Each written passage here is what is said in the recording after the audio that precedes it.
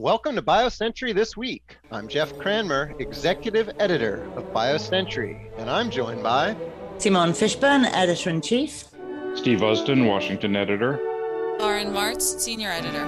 On this week's pod, after 3 days of meetings by FDA's Oncologic Drugs Advisory Committee, we asked, will FDA change the accelerated approval paradigm for cancer? Lauren joins us to discuss why NK cell engagers are gaining traction as part of bispecifics building momentum. And then we head to Europe. Translation in Europe saw more money last year, but where are the new companies? Simone will be digging deep into that. And our deal in focus looks at the largest ever Series A by a Danish company.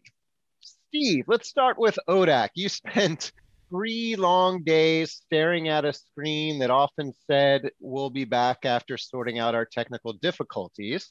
And when that wasn't up, the integrity of the accelerated approval pathway was on trial. And when will we get a verdict on what the agency plans to do? Well, so stepping back a little bit, it was a 3-day meeting. It was plagued with technical problems, but they did muddle through it. They talked about 6 accelerated approval indications for 3 drugs, all of them checkpoint inhibitors. For all of them, FDA had determined that confirmatory trials had failed to verify clinical benefit. The idea of accelerated approval is that it's a social contract. FDA approves therapies based on data that's likely to predict clinical benefit, such as surrogate endpoints, rather than wait for companies to demonstrate that a drug extends survival or produces some other clinical benefit. The goal is to get drugs that meet serious unmet needs to patients faster, and it's been successful. But the other part of the deal is that companies have to conduct those studies to verify clinical benefit, and if the benefit isn't verified, the accelerated approval is supposed to get withdrawn. So last week, as I said, FDA brought 6 accelerated approvals to ODAC, and in each case, the confirmatory trials had failed to demonstrate improved survival or other clinical benefit.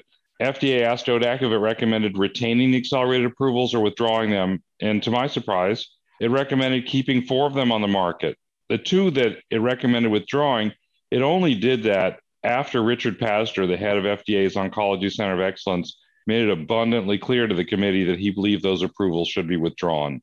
He didn't speak up about the other 4, and the committee kind of found reasons to keep them on the market. We're going to find out, I think, over the next few weeks or months what FDA is actually going to do. I think it's going to be really important for FDA not only to do whatever it's going to do based on this advice, but also to explain it to the public and to drug sponsors so they understand why FDA did or didn't withdraw these indications. I think it puts FDA in a really tough spot. If it withdraws indications or accelerated approvals that ODAC recommended that it retain, patients are likely to be really upset about that. If it keeps these drugs on the market that by its own standards, it looks like there's a good argument for saying that they should be withdrawn, it's going to lead critics to say, well, look, FDA's threshold for granting accelerated approval is too low in the first place, and FDA ought to make it more difficult to get drugs approved. That could also hurt patients. It's really difficult to know exactly what they're going to do. But again, I think the really important thing is not only what they do, but how they explain it to the public and to the patient community. And what about for drug companies, Steve? Do you see this as altering their strategies for how they get drugs approved, what populations they go in? I think that the meeting reinforces the importance of conducting confirmatory clinical trials, especially when the therapeutic landscape changes and unmet need changes also. One of the things that Pazdur emphasized is that it isn't enough for a company to produce a plausible explanation that a particular subpopulation can benefit from its drug. FDA wants to actually see the data. Beyond that, the real lessons are going to only come after we learn what FDA is going to do based on the ODAC recommendations. There's talk out there in the Twitter sphere of companies being reluctant to withdraw accelerated approvals based on requests from FDA and instead pushing to bring their drugs to the ODAC because the ODAC seems to be more liberal about those issues than FDA might be. I don't know if that's really true or not, if that's a really viable way to look at things. And I think that we'll have a better idea of that again after we see what FDA does and how it explains what it does. there is a history of FDA changing the accelerated approval pathway when it believes that it isn't working to the benefit of patients. The most dramatic example of that was when FDA stepped in and said that confirmatory trials in most cases have to be underway at the time of approval because some of the companies had found it difficult to recruit patients for confirmatory trials after a drug had already received accelerated approval. Right. One more question, Steve. Obviously, this is focused on oncology. Any sense in whether it would read through or how much to the other disease areas? I don't think that FDA's actions on this will read through to other disease areas, but if Congress takes the notion to change the accelerated approval pathway based on what's happening in oncology, then of course that would have a broader read through. And that's something I didn't mention, but there are a lot of proposals out there now for Congress, especially in the context of the PDUFA reauthorization, to modify the accelerated approval pathway. Some of those proposals involve changing the incentives for companies to use the pathway. They're calling for CMS to reduce the reimbursement for drugs that receive accelerated approval prior to companies conducting confirmatory trials and getting the accelerated approvals converted to regular approvals. The intention for that is to provoke the companies to do those trials, those confirmatory trials more rapidly. I think that actually what it would do is it would just make the whole accelerated approval pathway far less attractive for companies. And I think actually it would be to the detriment of patients. And Steve, you're not going to go and give us a probability of the congressional action actually happening, are you? No, but it's not outside the realm of the possible. It's not like this is something that couldn't happen. It's really kind of all bets are off once they start getting into the PDUFA. And also there's a likelihood that version 2.0 of 21st Century Cures is going to go through in this session of Congress. And it isn't outside the realm of the possible anyway that Congress will in some way modify the accelerated approval pathway. Thanks for that, Steve. Obviously, all eyes on FDA to see what they will do. Lauren, you've been digging into NK cell engager companies the past few weeks. What are you learning about why they are now gaining so much traction as part of this boom in bispecifics that we're seeing?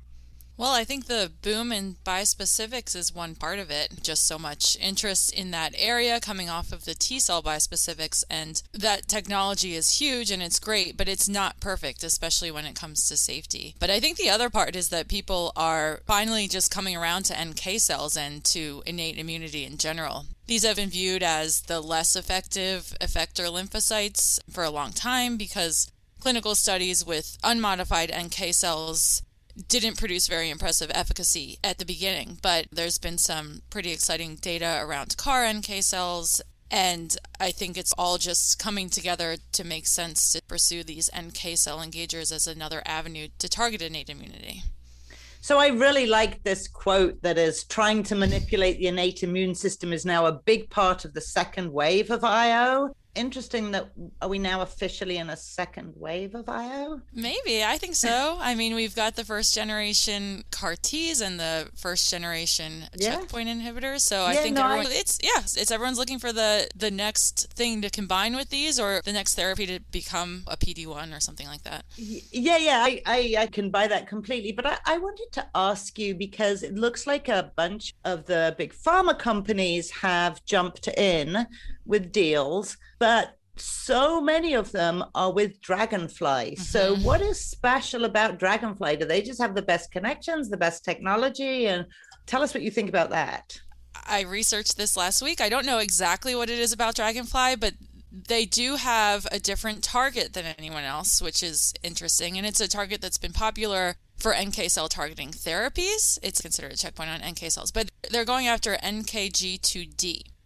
So, Lauren, explain a little bit about the difference between people who are going after NK cell therapies and the bispecifics that, I guess, harnessing NK cells.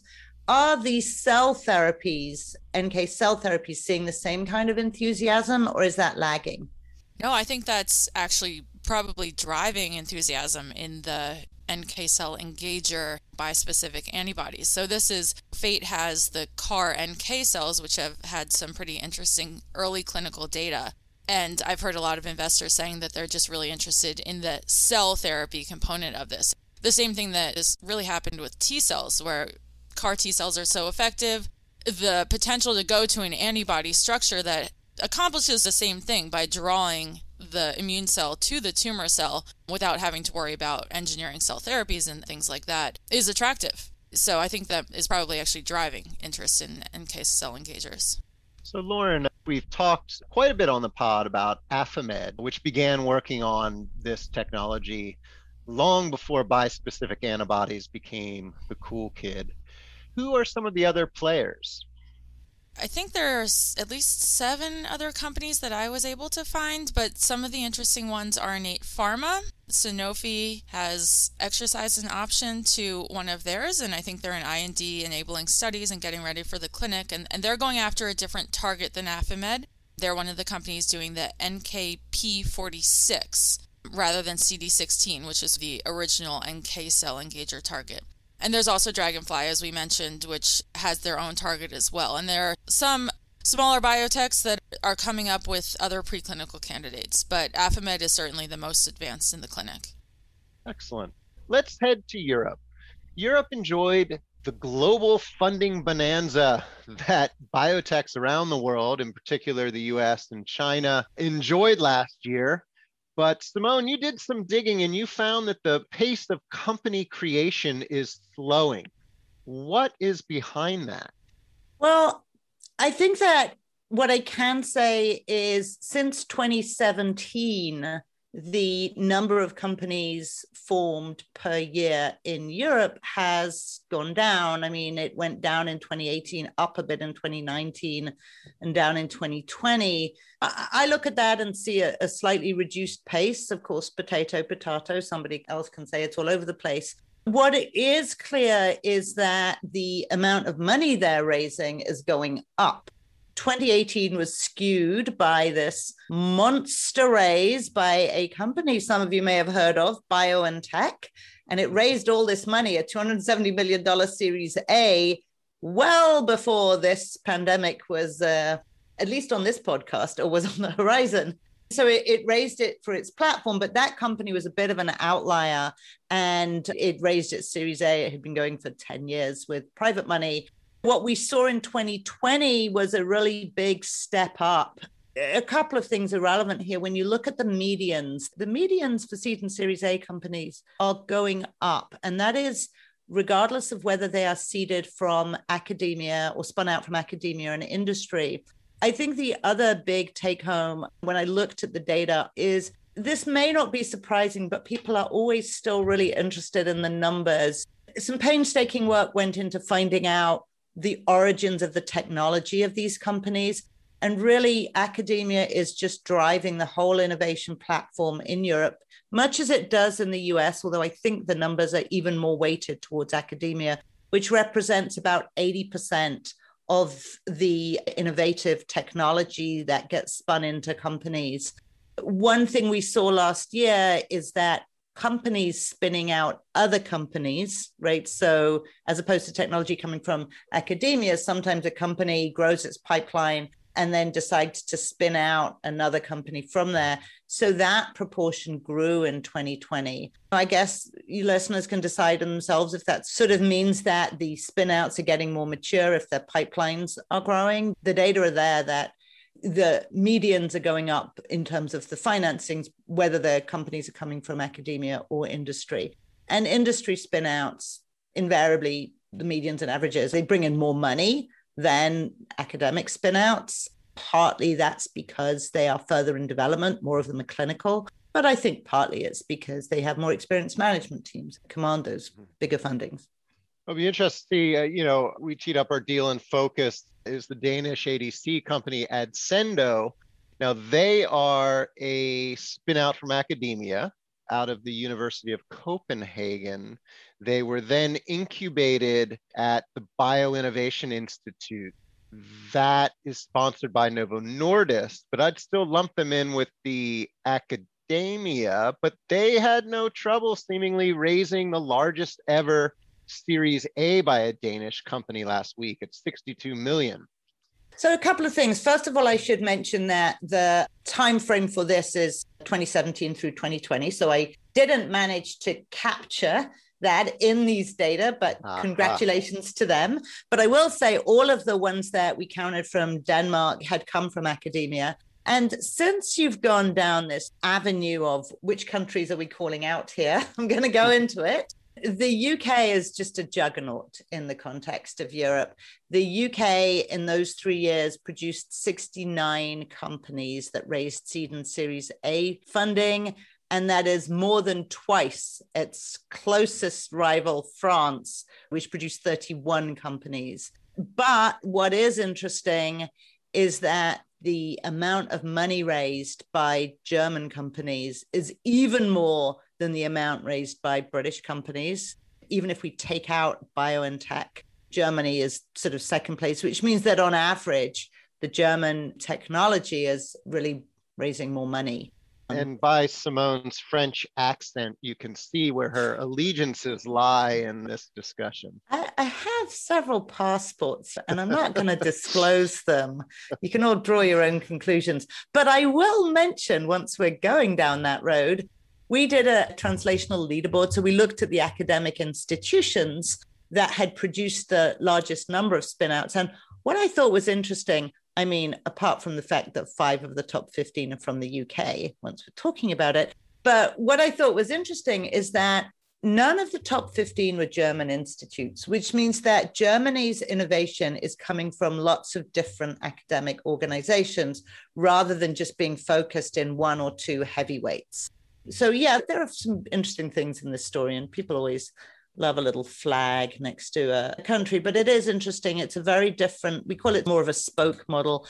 In Europe, the innovation is really spread much more broadly than in the US, where we really have it concentrated so heavily in the Boston, Cambridge, and San Francisco hubs. And I know that I'm going to get calls now about San Diego and Chicago and the Seattle area and all the other regions. Yes, for you, Steve, the DC area, for you, Lauren, Pennsylvania. There's all sorts of other areas with a lot of innovation going on, but the heavyweights in the US really are pretty clear. And Europe doesn't, it has a country heavyweight in the UK, but other than that, it is much more broadly spread.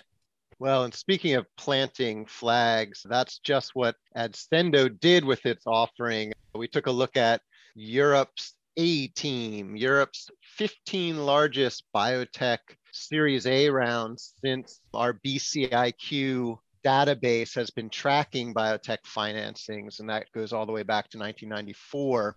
The round led by Novoseed's Eceios Capital. The round is good for 15th on that list, and it puts the first Danish company on there. And if I squint enough, I think that might be the old Union Jack at the top, tied to Immunocore's July 2015 round that brought in 320 million. So that's still our number one, and that is ahead of BioNTech. And 3 British companies in the top 15 for Series A rounds and 3 German companies. You were also talking about management leading these companies. That's another advantage that Adsendo really has. They have Henrik Stage leading the company. And as many of our listeners will recall, he led Santaris back in the day to its takeout by Roche.